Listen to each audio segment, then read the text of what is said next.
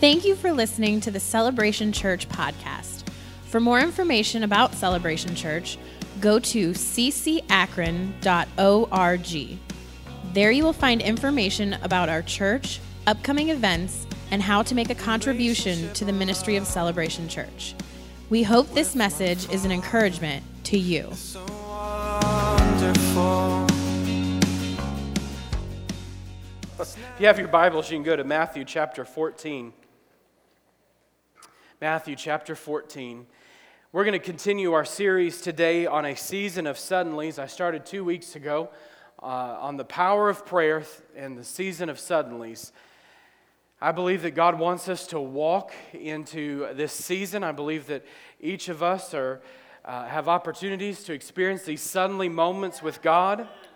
And your prayer life is the proportion in which you will encounter these suddenly moments with God. If you're not praying, if you're not spending personal quality time with God, don't expect to see suddenly season. But for those of us that are pressing into God in prayer, expect your suddenly moment. I shared with our Evangelism Explosion class, which is happening again tonight at 6 to 7. We have Evangelism Explosion. And I'm going to be teaching on the practicality of sharing your faith and giving you basically an outline of how to share your faith, from the introduction to how to communicate the gospel to asking for a response, all of it. So if you've ever had trouble sharing your faith, I would encourage you to come out tonight, and I'll give you some practical tips for that. But a couple of weeks ago, I shared with our Evangelism Explosion class one of my suddenly moments, and I will share it with you because, many times as a pastor, I spend much of my time meeting with y'all. I spend much of my time, someone actually corrected my y'all the other day from the South. They said, I guess because you're in the North now, you say you guys. And I said, no, I don't say that. I say y'all. And actually, our church people are starting to say y'all and all y'all. In meetings, I'm hearing it quite frequently. So I'm glad you're converting. Anyway, so I spend a lot of time in meetings with church people, and my interaction is a lot of times very limited with the lost because I spend a lot of time here in meetings, and my life revolves around the church and equipping church people to minister. And in New Orleans, we were in the community and had a lot of interaction, and so I knew, okay, God, we've got to start having this interaction again here in Ohio. We've got to get acclimated again with the community and such, figure out where the people are. And so Heather's great at this. Heather has a gift for evangelism. She has a supernatural gift for evangelism on her life. She can walk into a place full of Christians, and the one sinner is going to find her out and come find her and attach to her. I mean, that's just her gift. She's awesome. She has supernatural favor with the lost. It's incredible. That's not always necessarily true in my life. I have to work at evangelism. Anybody know what I'm talking about? I'm not a people person. I don't like engaging people. So personal evangelism, all that, I have to actually work at it. It's not something that just comes naturally in the sense of a gift or a skill. And so anyway, I was praying, God, I'm preaching on suddenly moments, and I need to engage in personal evangelism. I can't just teach on this and not personally be involved. Your pastor is not one of those who preaches something that I don't live. I live everything that we preach and teach. And so I said, Lord, I've got to engage myself. And so I just need my suddenly divine moment, because that's the only way it's going to come at this point. I don't know any heathen dogs around here yet, so you're going to have to help me. So I'm sitting at Starbucks, and this was one of my suddenly moments here of the past couple of weeks. I'm sitting at Starbucks. And, of course, that's my second office. For anybody who's had meetings with me, they're either here at Starbucks. And I have stock, I think, in Starbucks somewhere. But I'm sitting at the table doing my work, and I was supposed to have a meeting. It didn't work out. And so I'm sitting there thinking, well, I can go back to the church office, finish my work. I have a full day of visits today, and I'm going to be all over the place. I had a full day of schedule. And I'm sitting there, and I'm about ready to close my computer and come back to the office, get a couple things done, meet with a couple of people, and head out to my next visit. And I just felt like I needed to stay put, not get up and leave. And so I just kept finishing what I was doing. And then this girl comes in, and she goes to the register, She gets her drink, and she's walking back, out the door. And as she's walking out the door, she sees one of her friends, and she comes over and starts talking to the guy that's sitting literally right behind me. And if you've ever been at Starbucks, you know you're sitting on top of one another. And so I can hear their entire conversation. And she begins to share about how her sister had just overdosed on heroin and died, and they resuscitated her, and she begins to walk through the story. And of course, my ears perk up. Yes, I have a suddenly moment. I haven't heard about drug addicts since we moved to Ohio. I am so excited. I have a heroin addict. Woo, I'm excited. Thank you, Jesus. And for those of you that don't know us, we're from New Orleans, and that's very common. We dealt with that a lot in our ministry there with drugs and prostitutes, strippers, you name it. We were in the middle of it and seeing God set people free. And so I got excited, and I thought, okay, here's my suddenly moment. Man, I wish my wife was here because she would, she's the drug dealer in the family. She could really help out in this situation. And this girl, the sister was at a party, and she thought she was taking cocaine, and it was laced, and blah, blah, blah, blah. It was a mess. So I got up, threw my drink away, and I came back and I sat down, and they said, "Oh, we're sorry, did we interrupt you?" And I said, "No, you didn't interrupt me." I said, "Actually, I'd like to interrupt you if you don't mind." And they said, "No." And I said, "Well, I'm sitting right beside you, so I can't help but overhear everything you're talking about. My wife and I are pastors, and actually, I know a great women's rehab for women who have gone through addiction and are in addiction." I said, "I'd love to recommend you to that rehab." And I said, "It's in New Orleans. We're from there. And it's a wonderful women's rehab." I said, "We actually helped get it started. And, we're really proud of it. We, whatever we need to do, or whatever, so we're going on." She's like, "Well, I know New Orleans. My husband was in the Army and stationed outside of New Orleans. So we were there for a time. Where was it?" So I started telling her. She's like, "Oh, yeah, I know exactly where you're at." So anyway, I had this great connection. She knew exactly where the church was and the rehab was, and just being able to encourage her. Now, did she get born again in that moment? No, but there was a seed that was sown and hope was given in her life. So I want to encourage you. You may find yourself in those simple moments with God, but they become life-changing moments for somebody else. If you'll press into prayer, if you'll live a life of prayer, you'll begin to experience those suddenly moments, and then you'll begin looking for them because you've been praying for them. You've been praying and asking God to prepare you for those moments, and then you'll start experiencing them and looking for them every day of your life. In Matthew chapter 14, we find one of these suddenly moments. Remember, suddenly, as I said 2 weeks ago, was described or defined as immediate, swift, without notice, out of the blue, or prompt. God wants to do something in your life that's out of the blue for you. God wants to do something that's supernatural, unexpected. And isn't it true that we pray, we wait, and we expect, and then when God does it, we're like, "Wow, I didn't expect that. That was awesome. I wasn't believing that was going to happen." Well, God wants to do those kinds of things in your life on a daily basis. Matthew chapter 14, verse 22 says, immediately, everybody say immediately. Jesus had just finished feeding the 5,000. They were hungry. They wanted food. The disciples came to Jesus and said, "Hey, these people need to go home. They're hungry." And Jesus said, "You feed them." "Jesus, we don't have just but a little boy's lunch. What are we going to do with that?" And that would talk about a suddenly moment.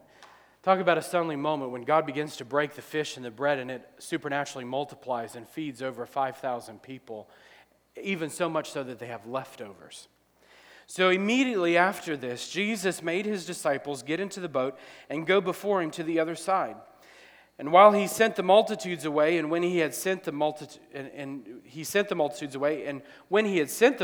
away, he went up on the mountain by himself to pray.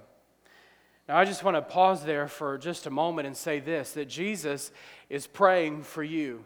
He knows exactly what you've gone through. I would imagine Jesus' prayer on the mountain first went something like this. The Bible said that he was moved with compassion for the crowds as he fed them. They were like sheep without a shepherd, the Bible says. And so I would imagine that Jesus, as he went up on the mountain to pray, was reflecting, part of his prayer was reflecting on what just took place. He had spent his time ministering to the crowds. He was moved with compassion for these people who had no food, who were hungry, but more than just physically hungry, were spiritually hungry. He saw something in them. He saw a need in them, and he went to his Father and prayed for those he had just fed. Wow, what a picture of the relationship with God, what a picture of our prayer life ought to be. That we begin to pray, that when we are moved, first we need to be moved with compassion, but then once we're moved with compassion, we act and we pray for those that God compels us to minister to. And that's what Jesus did. He went up and he prayed. And then I believe the second part of his prayer was preparation for what was about ready to take place. It was preparation for the storm that was coming. Jesus told Peter that I have prayed for you that once your faith is sifted, that it will remain strong and you'll encourage the brother and after. That there's coming a day, Peter, when your faith is going to be sifted. But know this, I have prayed for you. And Jesus, I believe, was praying for the disciples as they were out in the middle of the lake and about ready to experience a severe storm. Jesus is praying for you that in the middle of your severe storm, He's praying that your faith will remain and you'll be able to encourage others also. Amen. God wants your faith to remain. Those hardships and the difficulties that you and I go through and that we face, rest assured, Jesus is praying for you in the middle of those things. So He goes up on the mountain, He prays, and He says, now when evening came, He was alone there. But the boat was now in the middle of the sea, tossed by the waves, for the wind was contrary. Now on the fourth watch of the night, Jesus went to them walking on the sea. And the disciples saw Him walking on the sea, and they were troubled, saying, it is a ghost, and they cried out for fear. But immediately Jesus spoke to them, saying, be of good cheer, it is I, do not be afraid. But Peter answered Him and said, Lord, if it is you, command me to come to you on the water. And He said, come. And when Peter had come down out of the boat, he walked on the water to go to Jesus. But when he saw that the wind was boisterous, he was afraid, and beginning to sink, he cried out, saying, Lord, save me.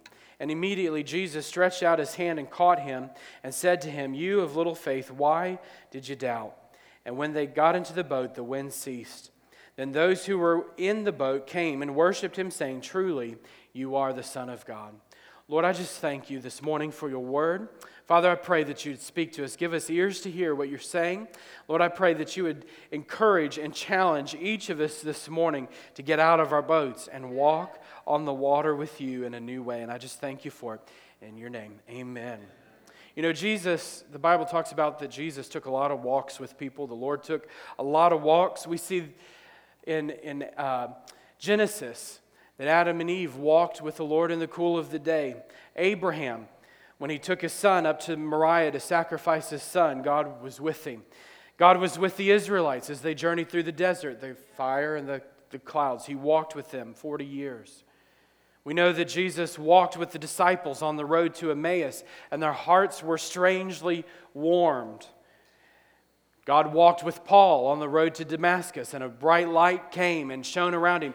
The Lord took a lot of walks with people, but probably one of the most unforgettable walks that we can remember in Scripture is this journey that Peter here takes with the Lord on the water. It's probably not so much the fact of where he was as what he was walking on that is unforgettable. He was walking on the water with Jesus. Today, God's calling you out of your boat to walk on the water with Him. This story, this occurrence with Peter, is about people who want to experience the presence and the power of God in their lives like they've not yet experienced, more than what you can bring on your own strength and your own ability. Have you reached the end of yourself yet? Are you still striving to do something in your own strength? Are you still striving to walk out this Christian life on your own strength? Are you still striving to do what God's called you to do in your own strength? Are you still laboring and working in vain to build the kingdom of God in your life? Can I just tell you that really your efforts and your striving and your struggles are to focus on striving to enter the place where Jesus is. Stop striving in your own strength to do something that you can't do you have to get out of the boat and walk with Jesus. You can't walk on the water unless you're Jesus. Anybody here understand what I'm saying? You can't get out and walk on the water in your own strength. You have to walk with Jesus. Our striving is to enter His rest. Our striving is to enter into His presence. Our work, our effort is not building our kingdom, our ministry, our Christian life. Our efforts and our energy is focused on pressing in to the presence of the Lord. And here's Peter finding himself in a place with Jesus walking on the water. The first thing I want to take a look here is this storm. The Bible says that the boat was tossed by the wind. It was tossed by the sea. That word tossed in the Greek means to test the purity of gold or silver, to question by torture, to vex or to torment, to be distressed. This is what that word toss. The toss was proving, in other words, that boat. When you get out in the middle of the storm, James says it like this: count it all joy, brethren, when you face trials of various kinds, because why? It is testing your faith. It's proving your faith. So instead of getting worried about the storm, instead of struggling over the storm, count it all joy. Command yourself to be in a place of joy. Why? Because Jesus is walking on the water. Why do you count it? How can you count it all joy in the middle of the test, in the middle of the storm? Because Jesus is right there in the middle of that storm with you. The storm, the Bible says, occurred in between 3 and 6 a.m. They were out in the middle of the sea. When you're out in the middle of the sea, you can't see land. All you see is the storm brewing, the waves that are being tossed. You can smell the water in the air. You can feel the tension among the people that you're with. Here are professional fishermen that are unprepared for the storm, and they're starting to get a little nervous. They didn't recognize, though, when Jesus came walking their way. They thought it was a ghost. Why? Because their eyes were fixated on the storm. They didn't see through eyes of faith. When you're in the middle of the storm, you have to see through eyes of faith and see Jesus in the middle of the storm with you. Not through the natural eyes of man. You have to see with the eyes of faith. Don't miss Jesus as He's walking by you today in the middle of your circumstance.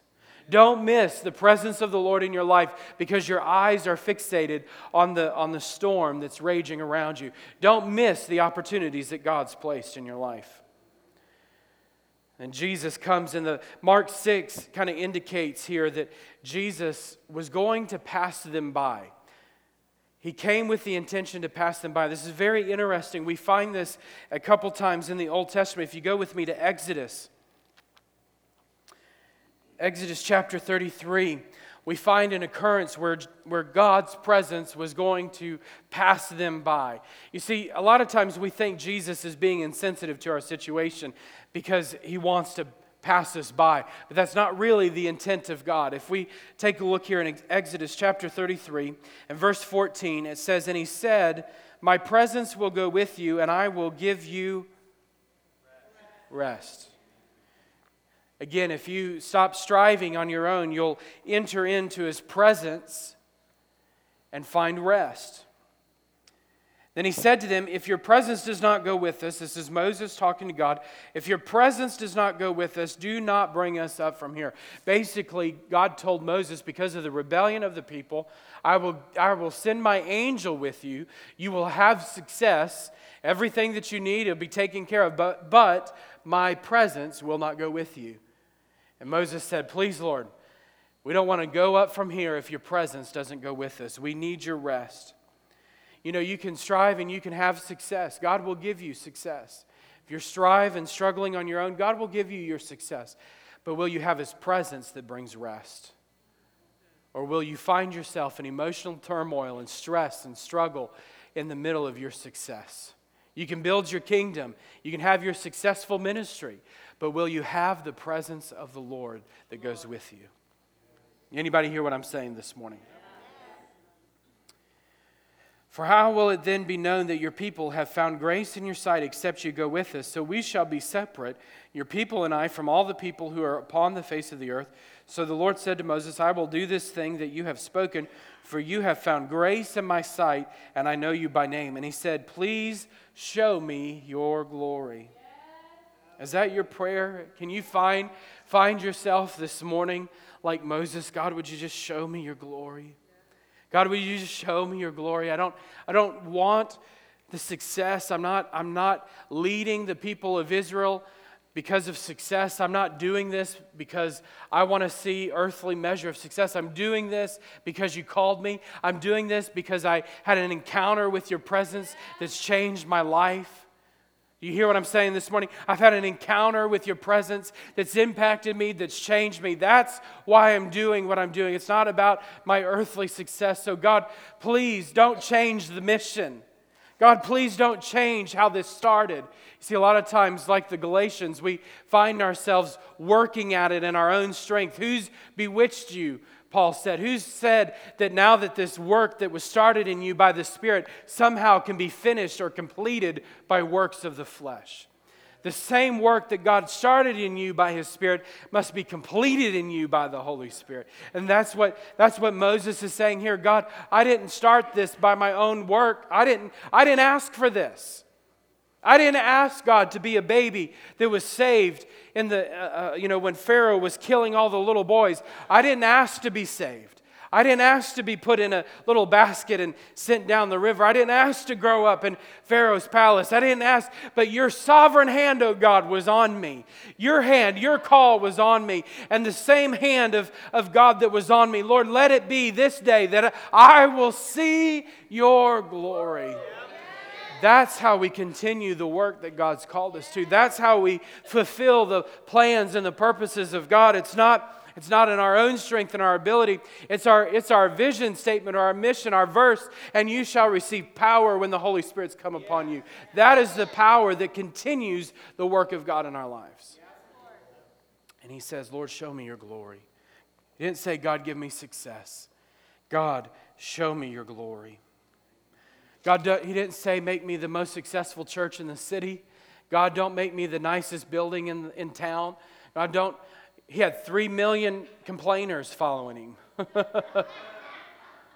It's interesting that when strife comes, you really recognize what your heart is all about. It really begins to cause the details of your heart and your life to come out. What's really in there in the middle of the storm starts to come out. And then he said, I will make all my goodness. Everybody say all. All my goodness, all my glory pass before you. And I will proclaim the name of the Lord before you. I will be gracious to whom I will be gracious, and I will have compassion on whom I will have compassion. But he said, you cannot see my face, for no man shall see me and live. True. Talking about the diverse excellencies of God. Talking about the diverse excellencies of who Jesus is. He's the lion and the lamb who deserves the respect. That's what we're seeing here. This greatness of God, the greatness of His glory. And the Lord said in verse 21, Here is a place by me, and you shall stand on the rock. So it shall be while my glory passes by, that I will put you. Did you catch that? While my glory passes by. Same phrase that Mark says about Jesus, that He intended to pass by. When my glory passes by. Why does Jesus come walking on the water in the middle of the storm? For the same reason that God put Moses in the cleft of the rock, to reveal His glory. Why does Jesus come out on the storm? Why does Jesus come walking on the water in the middle of the storm? To show you His glory. To show you His glory. He says that I will put you in the cleft of the rock, and I will cover you with my hand while I pass by. Then I will take away my hand, and you shall see my back, but my face shall not be seen. You know, it's interesting. You know, if I was Moses, I would have been my natural self. I would have been a little ticked off at God at this point. God, I want to see your glory. I don't want to just see your back. I want to see your whole glory. I want to see your face. Lord, you know, you can sustain me to see your glory. I want to see you. I'm leading 3 million people. God, I want to see your glory. But when God touches your eyes, see, I think it was less for Moses about what he saw and more about the touch. I think it was less about what Moses was seeing. It was about the touch of the hand of God on his face, on his life. See, one touch from the Master heals your body. One touch, you can see His glory all day. Oh, but when He touches you, it becomes personal. When He touches you, there's a transfer of that glory that's on Him. It gets on you. The smell, the aroma of His presence gets on you. There were things that Moses couldn't see unless God touched his eyes. There was places that Moses needed to go, but had God not touched his eyes, he would never have seen. There are things in your life that God wants to reveal to you, but He's got to touch your eyes. Don't miss the moment when God wants to encounter. He wants you to have this encounter with His presence. But don't just write it off if you don't see, like Naaman said, the waving of the hand in the big show. It's not about the big show. It's about that intimate moment with God where He comes and He gets close enough just to touch your eyes. He's got to get close enough just to put His hand on you. And when God places His hand on you, you're leaving that encounter with Him with something that you didn't have before. He saw his back, but in that moment, he saw a lot more. You know, there's another story like this in 1 Kings. If you flip over to 1 Kings with me, 1 Kings chapter 19. There's another experience where Jesus passes by, where the glory of the Lord passes by. In in 1 Kings chapter 19. Elijah is running for his life. Verse 4, it says, "But he himself went a day's journey into the wilderness and came and sat down under a broom tree, and he prayed that he might die." Have you ever felt that way before? Have you ever felt yourself in a place of depression? That's really what Elijah was experiencing. He was experiencing depression and discouragement. He was in ministry. He was in full-time ministry. Elijah, let's talk about the miracles Elijah had seen, and yet he still found himself in a place of discouragement, despair, depression. He comes and he says, "Lord, this is enough. Just kill me. Just take my life." He says, "For I am no better than my fathers." Then as he lay and slept under a broom tree, suddenly an angel touched him, and he said to him, "Arise and eat." And then he looked, and there by his head was a cake, baked on coals and a jar of water. So he ate and he drank and he laid down. And the angel of the Lord came back the second time and touched him and said, "Arise and eat, because the journey is too great for you." So he arose and ate and drank, and he went in the strength of the food for 40 days and 40 nights as far as Horeb, the mountain of the God. It's funny that God would send him on a mission that he already knew in advance was too long and would require strength that Elijah didn't have.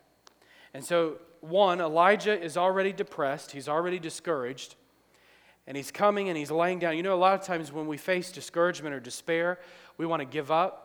We want to stop doing whatever God's called us to do, throw in the towel. "God, I can't take it anymore. It's enough." And God doesn't say that. God says, actually, Elijah, here's what you're going to do. You're going to do something even greater than what you've already done. So eat, take care of yourself, because we're getting ready to go on a greater journey.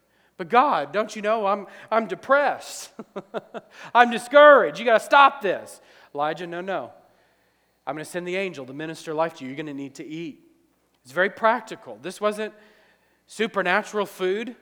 It was regular human food. Take care of yourself, Elijah. God says the same thing to you and I today. Take care of yourself. Take care of yourself. Will your physical body sustain what God's called you to do? Take care of yourself. Eat and take care of yourself.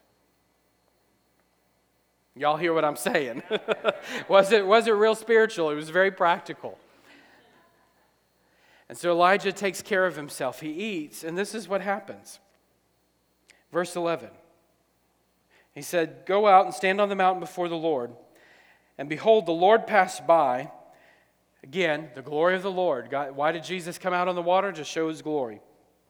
"And the Lord passed by, and a great and strong wind tore into the mountains and broke the rocks in pieces before the Lord. But the Lord was not in the wind. And after the wind, an earthquake. But the Lord was not in the earthquake. And after the earthquake, a fire." I would say, "God, you got my attention. What you trying to say?" You see, the point of all of that, the fire, the wind, the earthquake, was to get Elijah's attention. Does God have to yell to get your attention? That's really what God was doing. He was yelling at Elijah saying, hey, would you listen? Would you tune out? Would you turn off? I use the phrase a lot, you got to turn off all the other faucets. You know, sometimes you're going about your Christian life and you've got a family faucet running in the kitchen, and then in the other back bedroom you've got a financial problem running, and you're running all over the house trying to maintain all these faucets that are running in your house, and eventually this thing's going to overflow. Let me just tell you this: turn off the faucets. Turn off. Get in a quiet place with the Lord. Stop all the chaos. Stop all the running around your house. Get the faucets turned off. Deal with the issues. Get them turned off and get in a quiet place with the Lord. And that's what Elijah had to do. And this is what the Lord did. And after that, a still small voice. So it was when Elijah heard it that he wrapped his face in his mantle, covered his face, and he went out and stood at the entrance of the cave. And suddenly a voice came to him and said, "What are you doing here, Elijah?" He heard the voice of the Lord. It wasn't about the volume. God's intent wasn't about the volume of what he was saying. It was about the intimacy. To hear the whisper, you've got to get close. To have God's hand put on your eyes, you've got to get close. Are you getting close enough to God that he can touch you and speak to you in a personal way? Are you keeping him at a distance? Are you distracted by the faucets and all the things in your life? Are you willing to get alone with God and hear that voice that will transform you? And the voice said, God said to Elijah, "What are you doing here? Elijah, I've called you to do great and mighty things. I've placed my hand, my anointing, my mantle on your life to not sit under the tree and be depressed." What's God done in your life? He hasn't called you to just go sit under a tree and retire somewhere because you're spiritually exhausted. He's called you to eat and to drink of Him, to feast on His goodness, and to get up and go out and minister to the hurting and the broken. You don't understand what I'm dealing with. Well, the presence of the Lord will transform your life. If you stay depressed, if you stay discouraged under that tree, guess where you're going to stay? You'll never see the greatness of God in your life. You'll never see the fulfillment of the plans and the purposes of God for your life. Jesus came walking on the water to show them His glory. He walks in the water. He's still walking on the water of your life. Isaiah 43 verses 1 through 3 says, "But now thus says the Lord who created you, O Jacob, and He who formed you, O Israel, fear not, for I have redeemed you. I have called you by your name, and you are mine. When you pass through the waters, I will be with you, and through the rivers, they shall not overflow you. When you walk through the fire, you shall not be burned, nor shall the flame scorch you. For I am the Lord your God, the Holy One of Israel, your Savior." God is walking on the water. And then here we find Peter. "Lord, if it's you, tell me to come." Augustine said it like this: "Lord, will what you command what you will, but give what you command." Yeah. Philippians 2:13 says that God is working in you both the will and the do for His good pleasure. God has to give us the desire and the ability to fulfill that desire, is what Augustine and Paul said here in Philippians. And that's the same thing that Peter is saying right here to Jesus on the water. "Lord, if it's you, you've got to tell me to come. Lord, you've got to beckon me to come out of the boat." And then here goes Peter climbing out of the boat to get out on the water with Jesus. If you're ever going to walk on the water, you got to get out of the boat. Yeah. What is your boat? Maybe your boat is fear. Maybe you're comfortable in your relationships or your success. Maybe it's a sin issue. Whatever your boat is, that boat will keep you from getting out on the water where Jesus is. Jesus is out of the boat, and Jesus is perfectly comfortable being out of the boat. Jesus is happy out of the boat. There's joy walking on the water with Jesus. There's joy in His presence. Why? Because you're doing something. You're walking in the presence of the Lord, and you're doing something you couldn't ordinarily do in your own strength, in your own ability. Jesus is working in and through your life. But Peter had to abandon himself.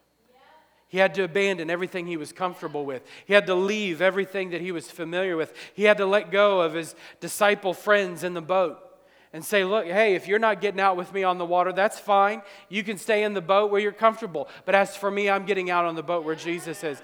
You know how scary that must have been for Peter. I don't personally like water. I'm not a professional fisherman. I would imagine that Peter, having been a fisherman, was more comfortable with water than what I am. But I have let's say, a healthy fear of water. And I don't like water. I'm not a swimmer, and I don't intend to ever be a swimmer. It's not on my radar. My wife told me if we live in New Orleans, you have to learn how to swim. Obviously, we were surrounded by water.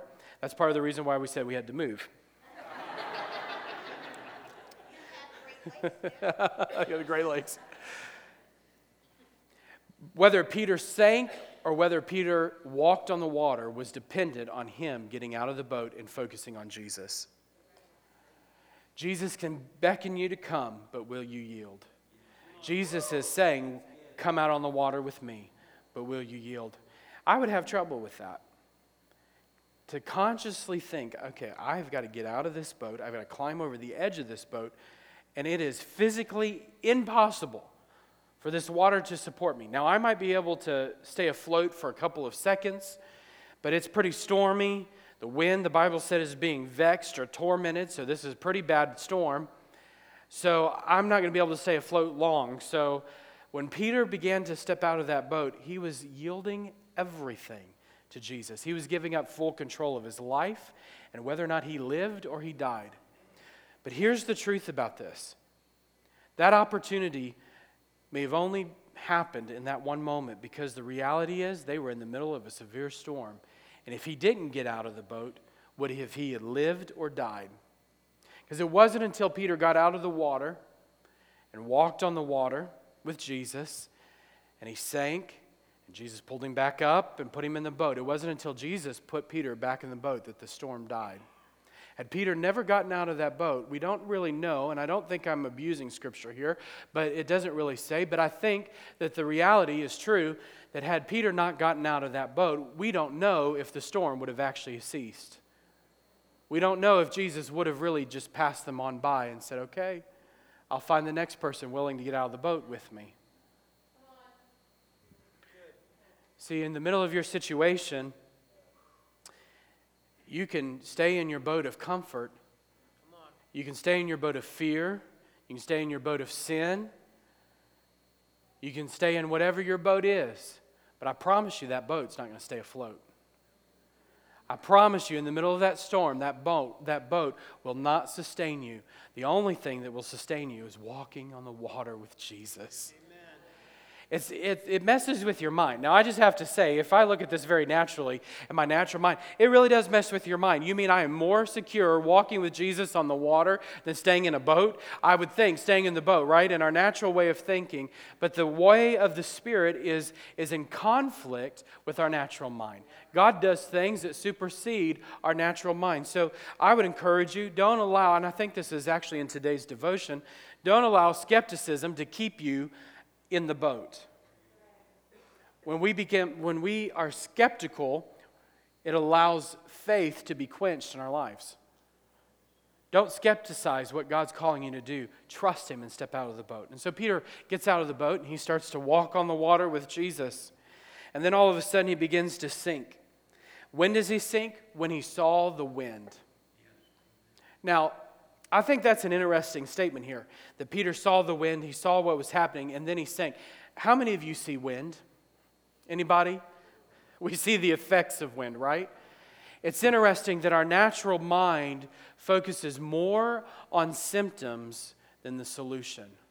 We focus more on the effects of the wind and the problem. We really don't see the real problem. We see the symptoms of the problem and not the solution. We focus on our symptoms and not who Jesus is in the middle of our problem. How many people don't go to the doctor when they first have symptoms of sickness? Because of their fear of the symptoms are greater oftentimes than even what the sickness is. And likewise, We don't get out on the water because we see the symptoms of the wind around us and the issues that are swirling around us instead of just trusting God who's the solution. Peter had to get out in the middle of the symptoms until the solution was found in his own heart. God wants to transform you, but you have to get out on the water. Try doing something different. Try just adjusting your life. This is so simple. I'm going to give you something very practical. Something very practical to get out of the boat. If you worship like this, try worshiping like this. Very simple. Just get out of the boat. If your amen is amen, say amen. Just making sure you're awake. If you don't have a prayer life, I'm not asking you to pray an hour. Just start for 2 or 3 minutes a day. Just start somewhere. Someone asked me the other day, how can people pray? You know, Smith Wigglesworth and such are noted as praying 4, 5, 6 hours at a time. How could people do that? And my response was, you don't even realize you're doing it. It's no longer about a time constraint. You're just, everything you do, every moment with God, you're enjoying Him and pressing into His presence. You don't have to set the time. Just start. If you try clapping your hands. Do something different. Maybe sit in a different seat.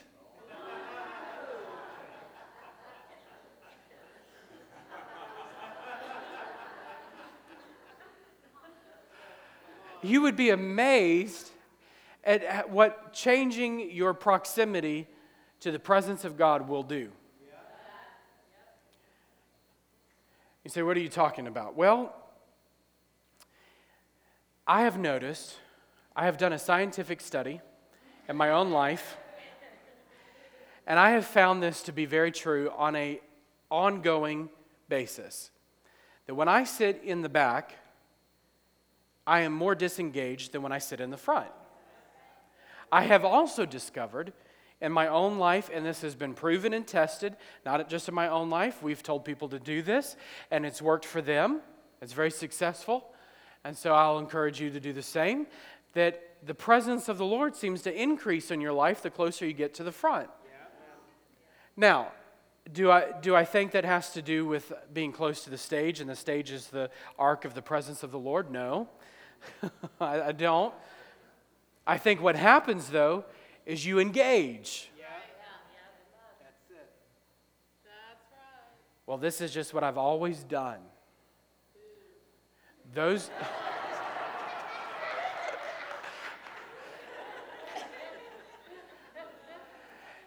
Most of the time when people say that, they're innocent. The other phrase that I love is, well, they're a fixture in our church. And they look like the painting that's been there for 50 years and haven't moved. They are fixtures in the church. That's what a fixture is. That statement, and that we've never done it that way before, this is what I've always done, are always the first words of death. It's always the first words of death. Why is that? Because you're in your boat. You're comfortable in your boat, and you don't want anybody to get you out of your boat. I like my boat. I have my boat. I have my own boat. My boat is I'm not a socializer. I'm not a people person. When I said that I have to get out and work at evangelizing, that is one of the things that I have to get out of my personal boat on.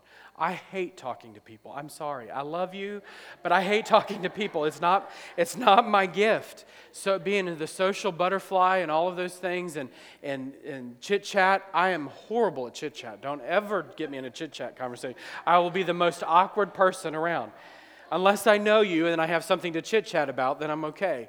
But if I don't know you, I have to get out of my boat. But you know, when I get out of my boat and I make it a point to meet people and talk to people and hear their stories and hear what God's doing in their life, you know, God begins to move in a supernatural way. God begins to give me words of encouragement for those people and scriptures for those people and shows me how to pray for those people and how to minister to those people. And so you got to get out of your boat. Y'all hear what I'm saying this morning? Do something that you've not done before. Jesus said to him, "Come." Peter had to yield. Jesus wants you to get on the other side of the storm, but you got to get out of the boat first. Jesus wants to get you out of the issues that you're facing, but you got to get out of the boat. God wants you to move into a supernatural ministry, but you got to get out of the boat. You got to trust Him. You got to get out and walk on the water with Jesus. I want to wrap up with this story real quick. Another personal story. As I said earlier, I hate water. That's my other boat I got to get out of. My fear of water. A couple years ago, we went, every year we have a family reunion in Texas. We're actually getting ready to go again, and we have a family reunion. We get together in Texas at one of Heather's family members, and there's a lake and all that. They have all the boats and the ski, all the fun stuff. And fun if you like the water anyway. And as for me, I sit and read. I relax. That's good enough for me.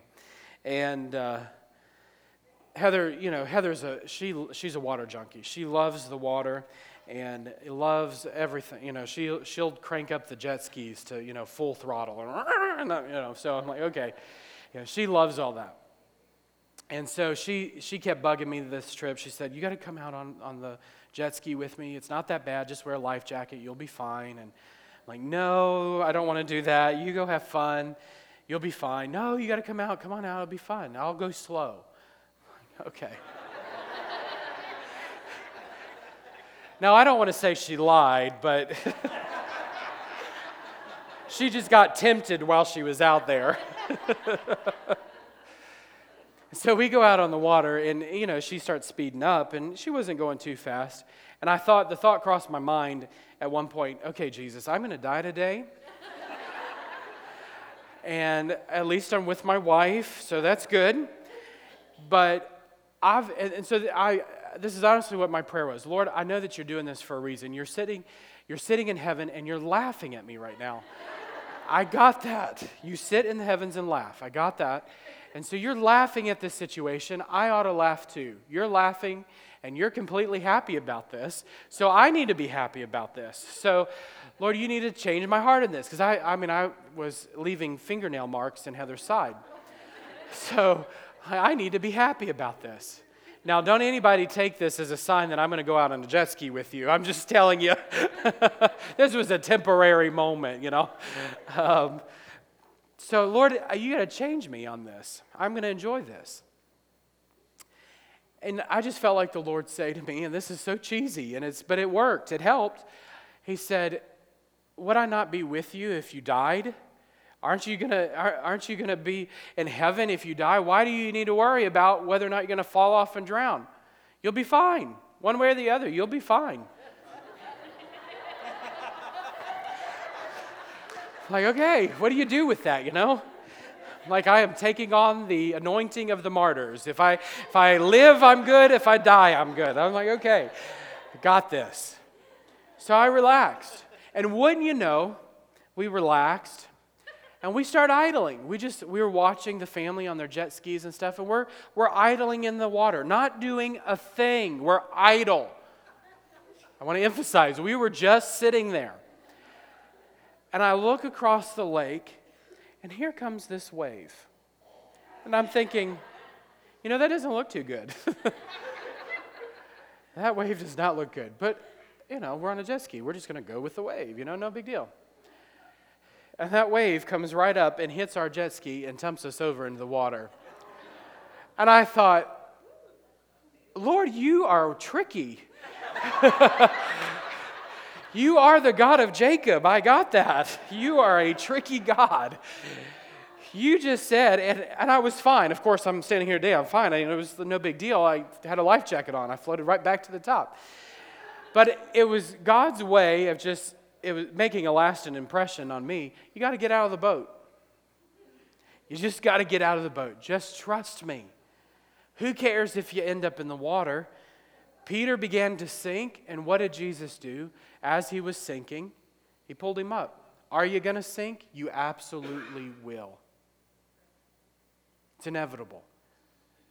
Every one of us, when we begin to step out and walk with Jesus, there's going to come a point in our lives where we find ourselves sinking because we've gotten our eyes on the circumstance, the symptoms, and not the solution. It's going to happen to all of us. Maybe the problem this morning is not that you've never gotten out of the boat. Maybe the problem this morning is that you've gotten out of the boat before, but somehow you climbed back in and you have forgotten the joys of walking on the water with Jesus.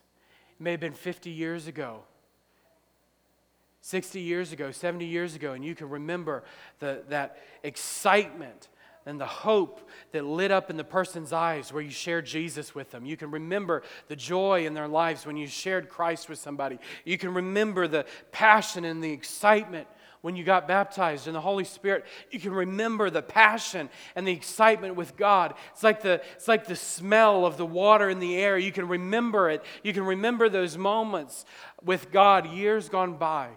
But that's when at the last time you've ever gotten out on the boat and walked with Jesus. I want to encourage you, get back out of the boat. Get out on the water.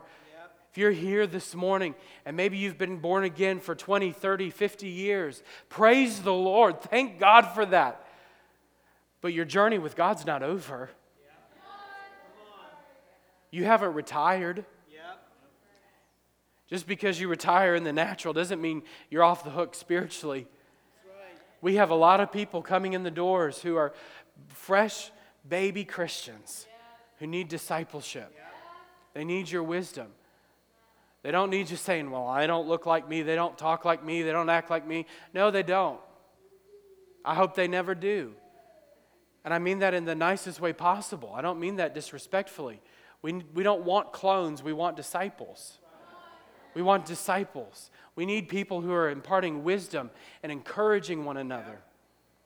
Hey, you know what I experienced in God? You can experience it too.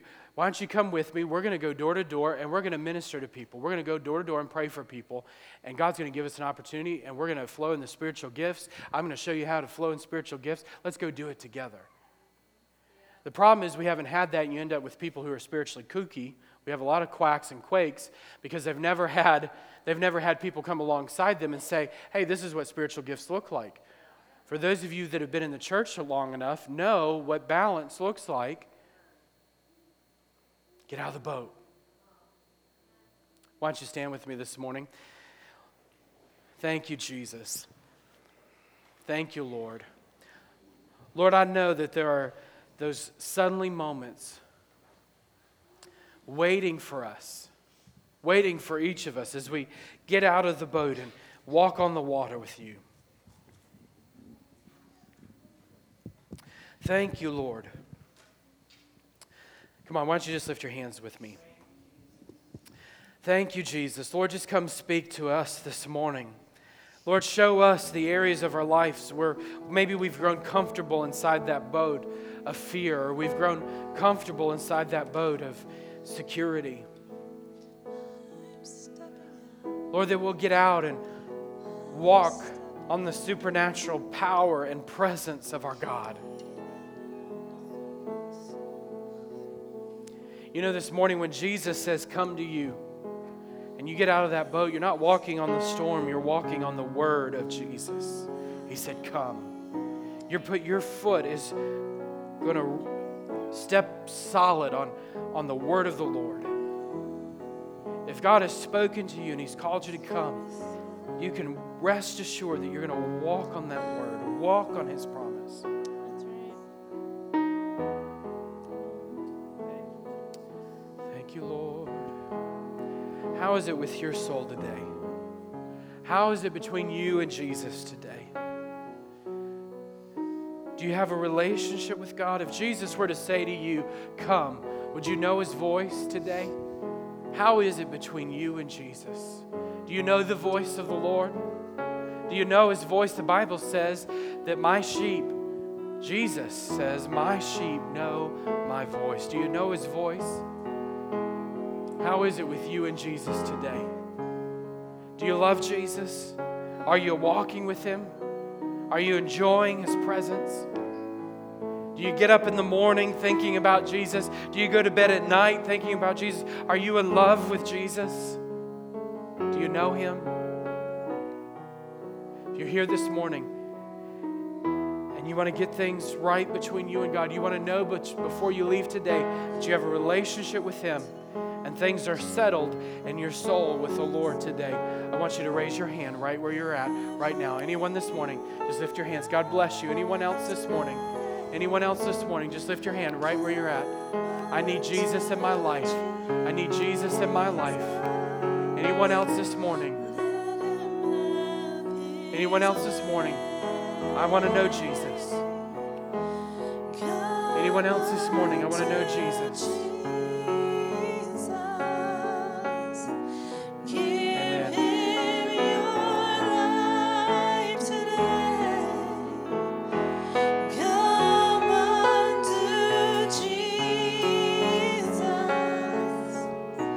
My next question for you. In just a moment, we're going to open the altars, and those that have raised their hands for salvation to come, and others are going to come with you. But here's my next question for you. Are you comfortable in the boat? How's that working for you? Are you living the supernatural life that God's called you to live? Are you comfortable in the boat? This is what I want to ask you today. Are you willing to get out of the boat today? Are you willing to say, Jesus, if you'll say to me, come, I'll get out. If you're here this morning, you would say, I'm ready to get out of the boat. I'm ready to walk on the water and stop striving in my own strength. Stop staying in the bondage of the boat. I'm ready to get out and walk on the water. Would you just lift your hand with me this morning? I want to walk on the water with Jesus. Just lift your hands. If you're ready to walk on the water with Jesus, just lift your hands this morning.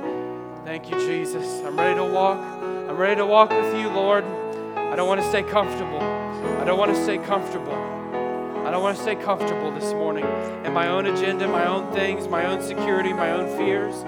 I'm ready to get out and walk with you. Here's what we're going to do this morning. There's quite a few.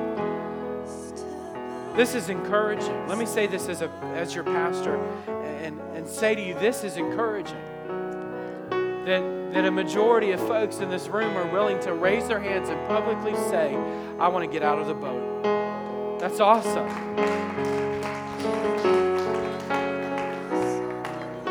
But here's my follow-up to that. Do it. Every ounce of power that you need, every word that you need to do it, everything that Peter needed to be successful at water walking was available to him. He just had to do it. He just had to do it. I love the food pantry and the Hope Center and everything that's going on with the Hope Center, because all we did was hear from God and say, we'll get out of the boat. And when we did, 1,000 meals later in a month, 2,000 meals later served, we're walking on the water. How do you do that? I don't know how we do that, actually. That's a lot of food. That is a lot of food that we've gone through in 3 months. I don't know how do the volunteers, it's supernatural. You just got to get out of the boat and walk on the water. That's all it is. How do you see a church? We're going on next month. July will be a year since we've been here. How in a year's time, I was thinking about this the other day, how in a year's time can we grow and transform so much? What we've seen happen in a year's time, most churches don't see in many years. We've seen incredible transformation in a year's time. How does that happen? Just willing to get out of the boat, say, God, we trust you, whatever you want to do. Let me pray for you. Lord, I thank you this morning for our church and for those that are willing to step out of the boat. Lord, I pray that there would be a stirring in every person's heart that has publicly said this morning, I want to walk on the water with you. Lord, that you would, Holy Spirit, that you would begin to nudge and convict and poke and prod until they do it.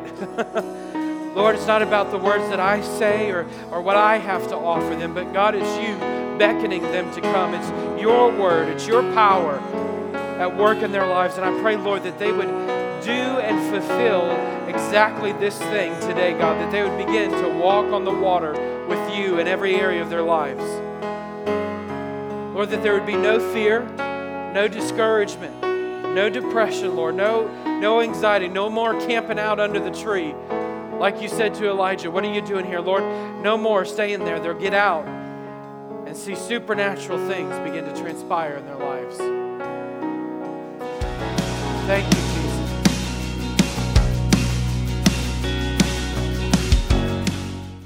Thank you for joining the Celebration Podcast. For more information, visit ccakron.org or call us at 330-762-7458. You can also download the Celebration app from iTunes or the Android store. With my Father, it's so